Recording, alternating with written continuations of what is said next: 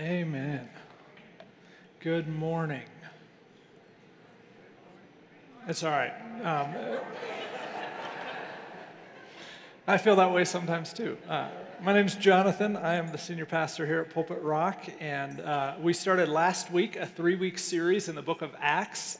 We're calling it Fearless Acts, and we're looking at this whole idea that following Jesus should make us brave. And so we want to follow Jesus in ways that do. Someone sent me this quote this week from C.S. Lewis. He said, "In such a fearful world, we need a fearless church."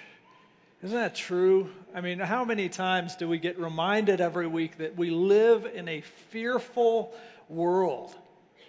And God calls us to rise above and to be this fearless sort of church. We're looking at how the early Christ followers did that. They rose above their fearful world, and we want to do the same. I think that's a quality that I see here in our church, in our congregation. There's some fearlessness here. And I love it. I think it's something God wants to build upon because sadly, as American Christians, I think we can be a pretty fearful bunch. We're known at times as people who are a little bit angry, maybe a little bit outraged. And I always mention those two together, fear and anger, because we know this, that they're in fact controlled by the same part of our brain. Our limbic brain controls fear and anger and all of those sorts of emotions. And they're like cousins. They always work together. And that's why if you ever meet someone who's like a really angry person, you know in their heart of hearts, they're wrestling with a lot of fear. They may not be in touch with it. They may just say, "No, I'm angry," but there's fear present there. And that's all of us at times. We wrestle with fear, and the early church wrestled with fear too. And it wasn't actually until the Holy Spirit came in the early church that we start to see this incredible, resilient bravery manifest itself with them. And that's the truth we looked at last week, that walking with the Holy Spirit, it makes us brave. He lives in us, but walking with Him, He's going to lead us upstream to places we wouldn't naturally go. I want to talk about a place that He wants to lead us today, a place that He led the early church, and it resulted in this sort of resilience and this bravery that people around them looked at and said, "Wow," and they marveled at it, and they joined it, and they became a part of it. So let's talk about that today, but first let me start with a little bit of a history lesson. How many of you know what the Constantinian shift is? Does that ring a bell for anyone? I didn't know until I read about it, so it's okay if it doesn't, but it's in our history, so it's something we should connect with. The Constantinian shift. You can impress your friends later this week. It refers to something that began in about 313 AD, where the emperor of Rome, a man named Constantine, became a Christian. This was a big deal, and he issued something called the Edict of Milan, which I'm sure you've all read, but in case you haven't, let me sum it up. What he said was Christianity is no longer illegal. Rome had at that point freedom of religion, but it was most religions, and Christianity was one of the exceptions. Like as long as you put Rome first, then you could worship whatever God that you felt like, however you saw fit. But for those first 300 years, Christianity was not on that list, and so they faced, the early believers, tremendous persecution and tremendous social disadvantage and economic disadvantage because they followed Jesus. But those Christians were amazing. They were resilient. They were full of bravery, and they stuck together and they loved really well. And in 300 years' time, their bravery and fearlessness won over the greatest empire the world had ever known up to that point. It was a watershed moment for us as a group, right? That was a pretty good day. About 70 years after that day, another emperor of Rome, at this time it was Theodosius, he issued the Edict of Thessalonica, which may be less popular. You might not have read this one. What the Edict of Thessalonica did is it took what Constantine said a step further, and instead of just making Christianity legal, it made it the state religion of Rome. And now everyone in the Roman Empire had to bow their knee to Jesus. And if they didn't, it was now the non-Christians who faced persecution and tremendous social and economic disadvantage like the Christians used to. So this phrase, Constantinian shift, it refers to that 70-year period where during those 70 years, we as a group, we Christians, shifted from this persecuted group that was known for our radical love, 70 years later, We are the persecutors, saying, follow Jesus or else. What happened? That's a pretty big shift, right? Now, this is a debate. Historians argue over this. There's multiple factors that go into this. I'm not going to be smart enough to resolve the issue totally for us today, but I do want to throw out maybe a couple of possible explanations or things that were at work. One, it may sound a little fantastic, but I think this could be something. When Satan couldn't destroy the church through persecution, he changed strategies. And instead of giving the church persecution, he gave the church power. And sadly, the corrupting influence of power was more successful at derailing us as a church than 300 years of intense persecution ever could have been. Now, I don't think I'm out on a limb here. I think that most history would testify to this, that Christianity, it just has not historically mixed well with power. That should give us pause because we recognize in America as Christians, historically, we've had a fair amount of power in this country. But you study our past, and this is absolutely true. The church has been much more pure and healthy when it has been on the fringe of society than when it has sat on the throne. And that has been proven true time and time again for 1,700 years. I wonder if that's part of what happened. The strategy of our enemies shifted. But here's maybe another explanation that I think is just human nature. This is true. When we have power and control, we typically don't have to love people really well. Or it's very tempting to not love them well. And it seems like the slowness, the patient sacrifice of the radical love of those first 300 years, it was quickly exchanged, or relatively quickly exchanged in 70 years for the efficiency of do it because we said so. And that became the narrative. And when we didn't have power, we managed to love people with like this bravery that won them over, that they were astounded with how we loved.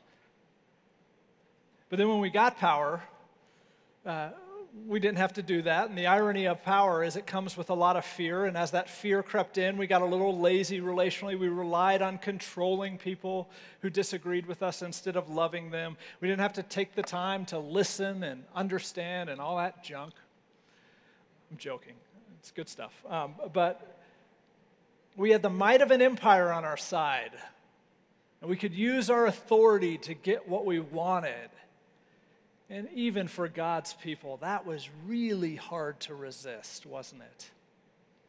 And I wonder this, if just the lack of radical love that was present in our relationships, we just didn't have to love anymore, we could just force our way into situations. And so that's what we did. And it got me thinking about that first 300 years and just the way those early believers thought about their relationships, the way they defined them before they were on the throne of the world, when they were on the fringes of society, fearing persecution. There was a way that they related to people that was so special that it won over this empire. And I wonder if we couldn't get back to some of those ways of relationship if we would not see the same sort of effect in this empire we live in.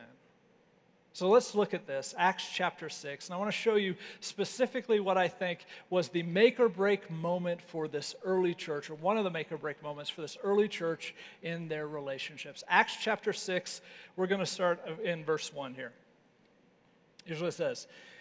In those days, so this we started in Acts chapter 2 last week. This is a few chapters forward. The church has existed now for a few weeks at least.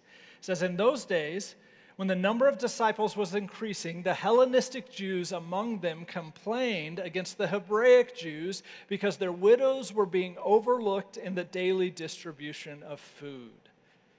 Let's pause right there. I heard one translator render it this way. He wrote, in those days, a dispute arose. A dispute arose. Let me make an observation here. These are people, for the most part, who saw Jesus face to face. They were indwelt with the Holy Spirit. They were walking with the Holy Spirit. These are people who saw miracles, not like a miracle. They saw multiple miracles, and still a dispute arose. Like that moment, we just have to acknowledge this right off the bat. That moment is unavoidable for God's people.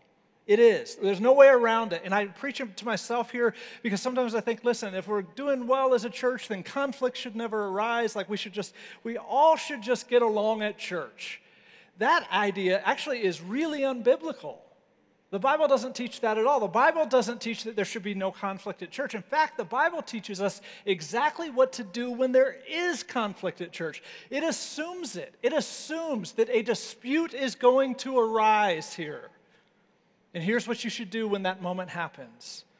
So there was conflict, and in this case, the conflict was between these two different regional groups, the Hebraic Jews and the Hellenistic Jews. Now, the Hebraic Jews, they would have grown up in Palestine. They would have spoken Aramaic like Jesus did. They were like in the homeland. The Hellenistic Jews were Greek Jews, so they grew up outside of Palestine. They would have spoken the Greek language, and they were probably visiting on a pilgrimage, or maybe they retired there later in life. So these two groups, they both believed in Christ. They had Christ in common, but they had substantial differences just culturally in how they saw the world. They spoke a different language, for instance. So what that meant is they probably worshiped at different synagogues. There was a Greek-speaking synagogue and an Aramaic-speaking synagogue. The Hebraic Jews saw the Hellenistic Jews as liberal. They thought, man, these guys just don't care enough about holiness. They don't care enough about righteousness. They don't talk enough about sin. The Hellenistic Jews saw the Hebraic Jews as narrow-minded, very self-centered culturally, and like these people don't care about any of the rest of the world. All they care about is their own thing.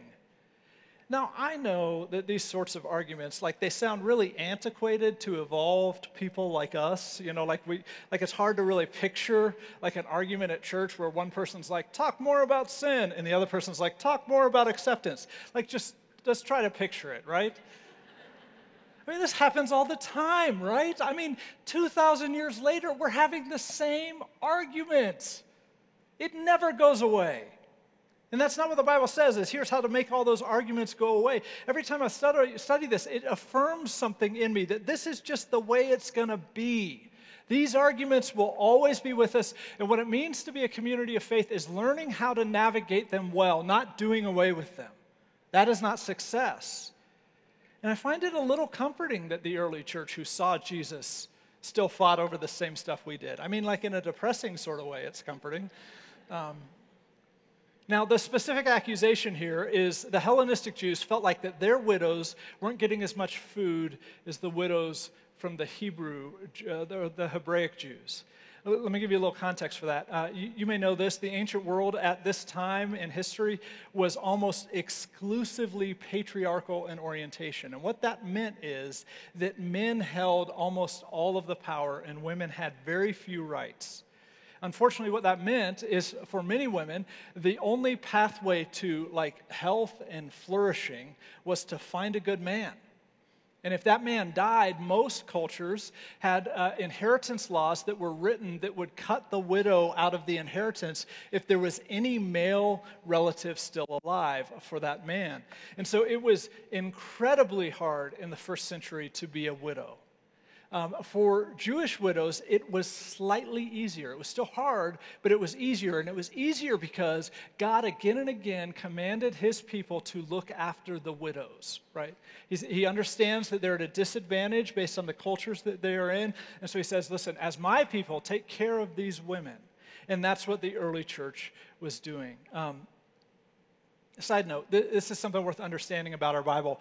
Like just men, women issues in general, we understand this. The Bible was written out of cultures that were patriarchal in orientation. And so 2,000 years later, by God's grace, men and women are slightly more equal.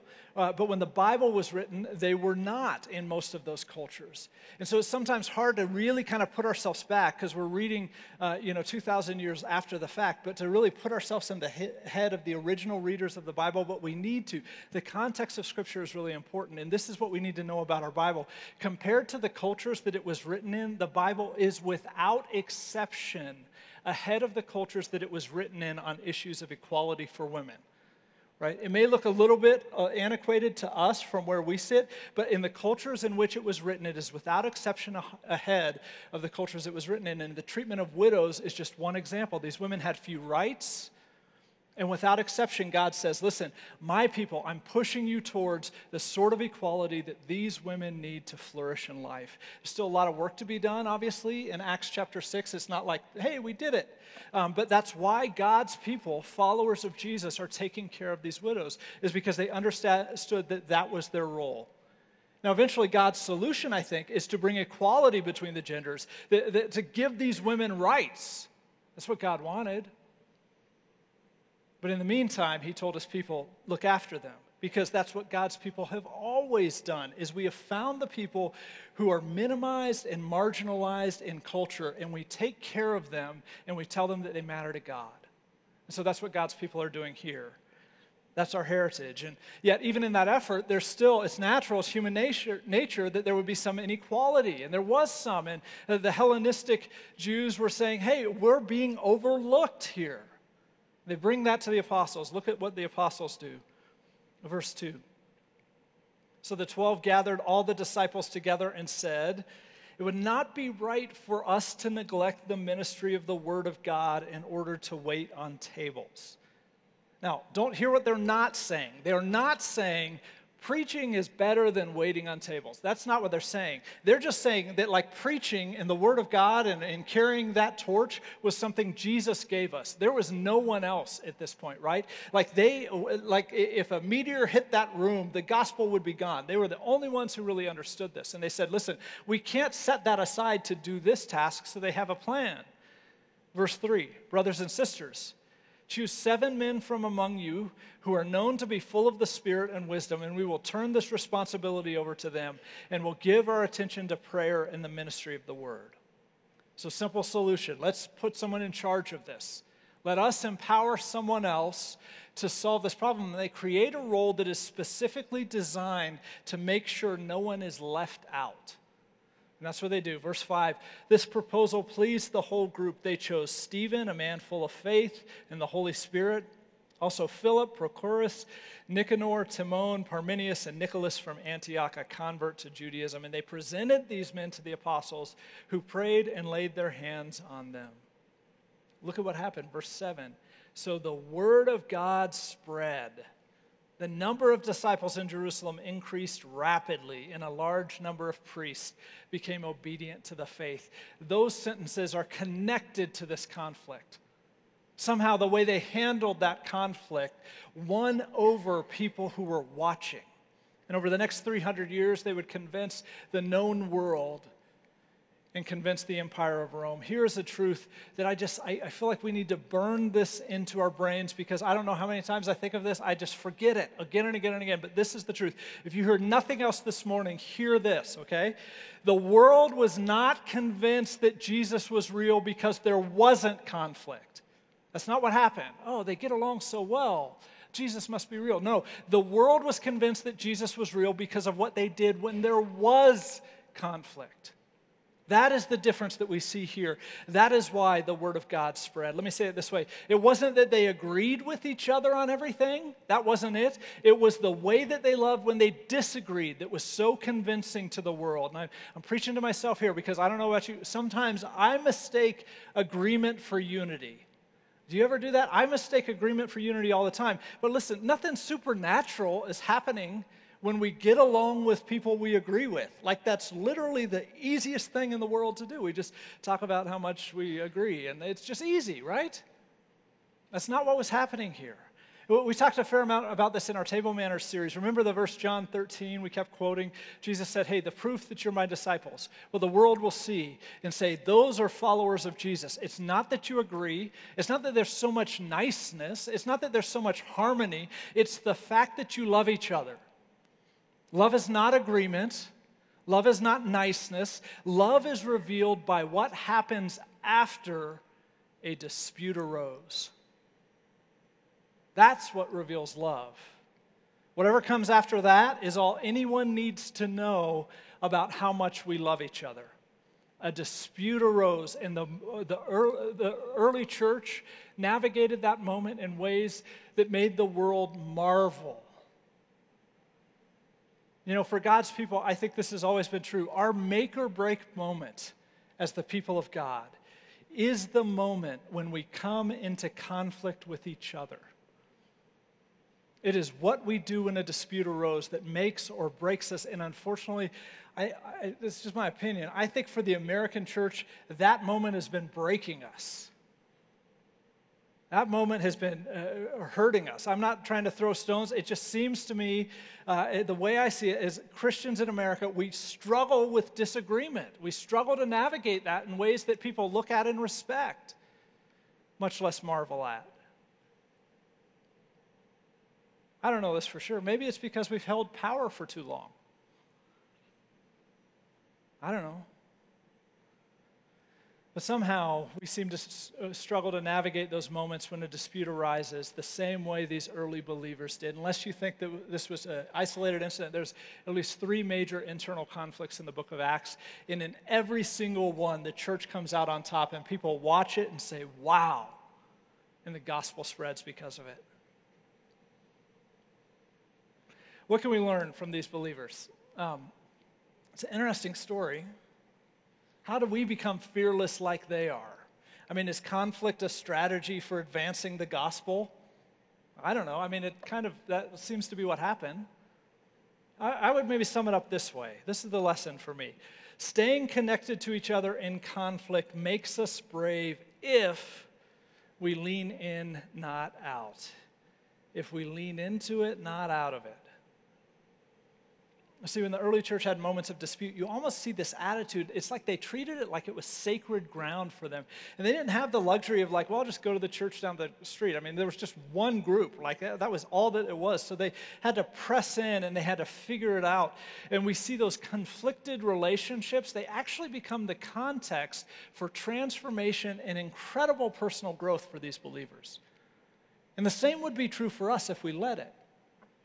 And those conflicted relationships actually become a context for proving to the world that Jesus lives in us. And I think the same would be true for us if we let it.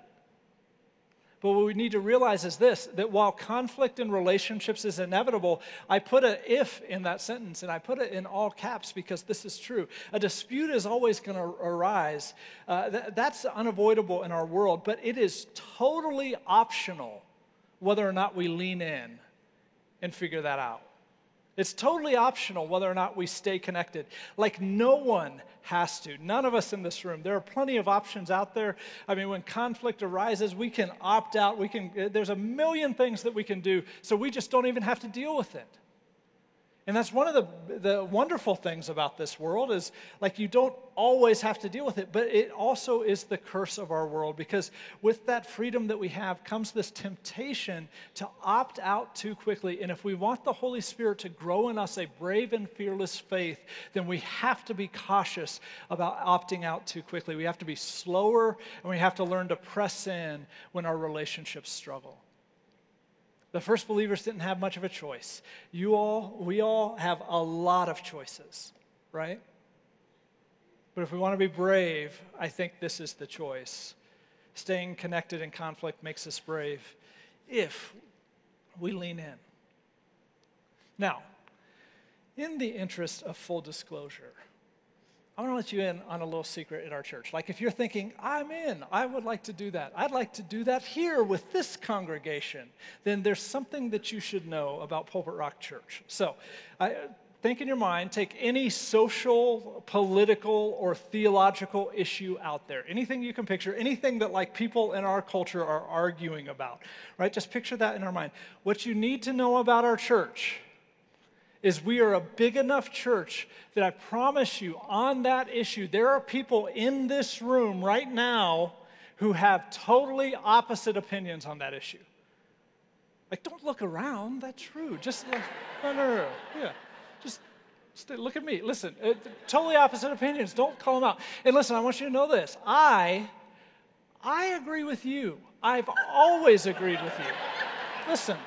I've always said, you and I, we see eye to eye on everything, right? But there's someone in here who doesn't, who disagrees, who doesn't see eye to eye. If your goal is to go to a church where everyone agrees on everything, like this is not it. Keep looking. In fact, your best idea is to start your own church. And then not let a lot of people in, because as soon as you start letting people in, you're going to have the same problem, right? I know there are churches who are like, hey, we all agree, we all sign this confession of faith, we agree, but they don't. If they're made up of human beings, they don't. There's differences, and there's conflict. This is what you need to know about us if you're going to be here. Pulpit Rock is a church of mixed belief, like on so many issues. I know that. We are a church of mixed belief. We're a church of united belief on one issue. And this matters a lot. It's what Peter said in Acts 2 that we read last week. He said, God has made this Jesus who was crucified both Lord and Messiah. And on that we agree. But on so many of the other issues, you're going to see a great deal of diversity on behaviors and attitudes and ideas. And what winds up happening is we go to a church like this and we just kind of assume that, well, they probably view the world the same way that I do. It's certainly easier to assume that than to have to work through all this sort of conflict. But the truth is, we are a mixture of belief. Any community of faith is. And what if we all we took a deep breath, we said, that's okay. It's okay. It's okay if we don't see eye to eye on everything, right? It's okay. It's okay if we hurt each other's feelings sometimes. I mean, it's not okay to do stuff that is hurtful, but it's okay that will happen.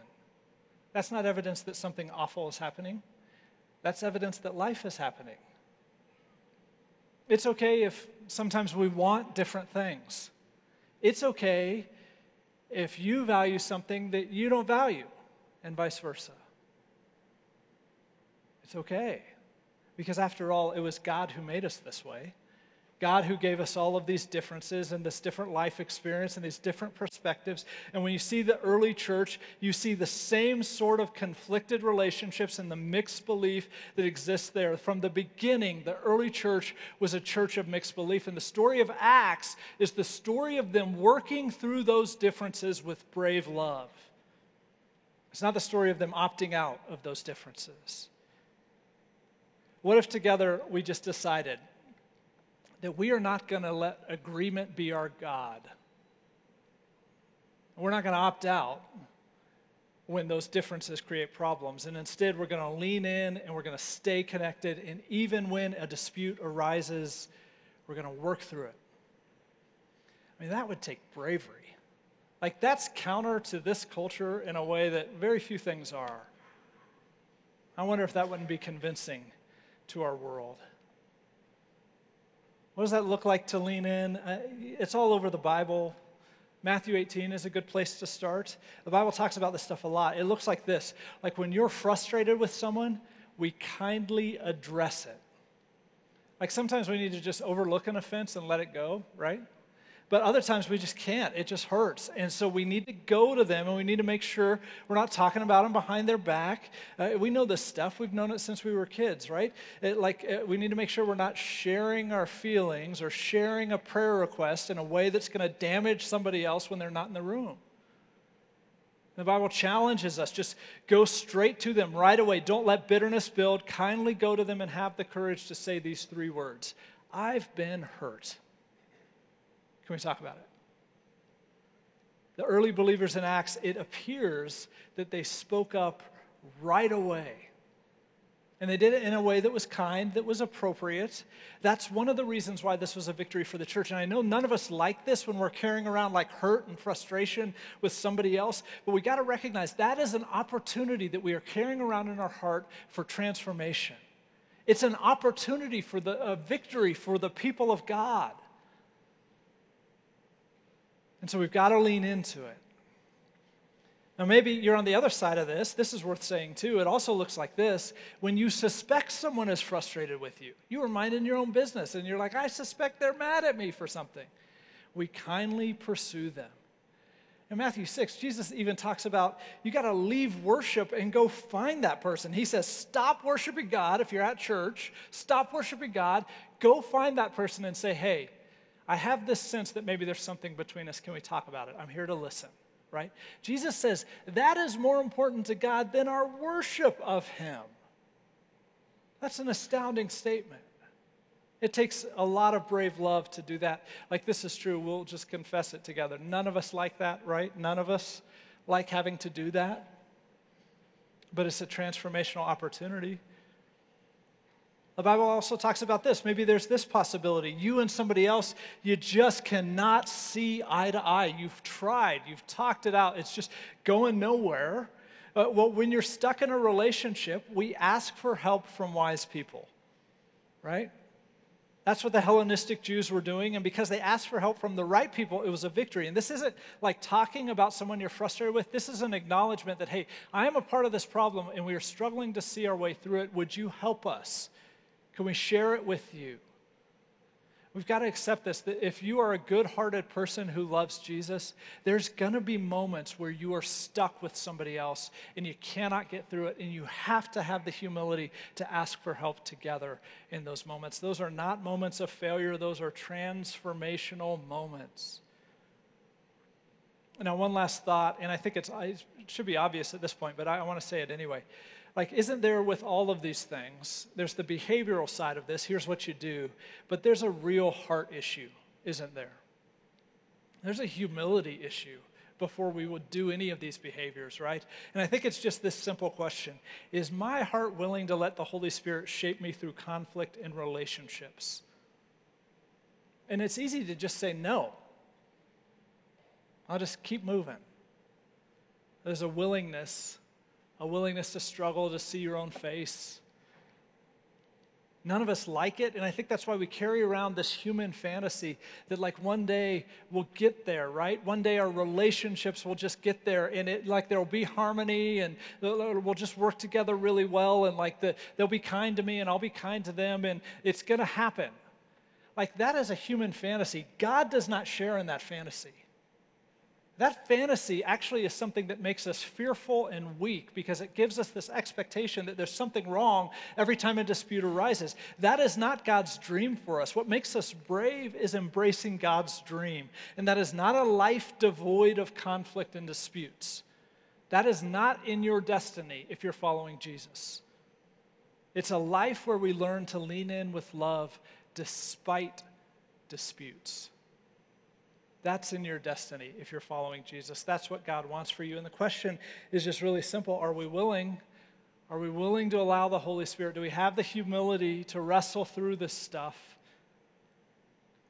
And will we let the world see that Jesus is alive in us because of the way that we treat each other in conflict? Or will we opt out, which is always an option?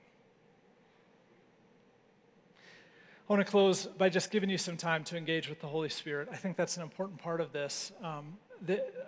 We talk about a lot of stuff here. We preach on all sorts of topics. There's something about this. Like, this is the hard stuff, right? I mean, there's all sorts of other stuff that I'd love to talk about, but like this stuff, I'm just like, ugh. Do I still have to do that? I'm 43. Do I still have to do that stuff? And I think this is why a lot of believers don't experience transformation in their relationships, because they opt out here. That's rampant in church. The early church did the opposite, though. They leaned in here.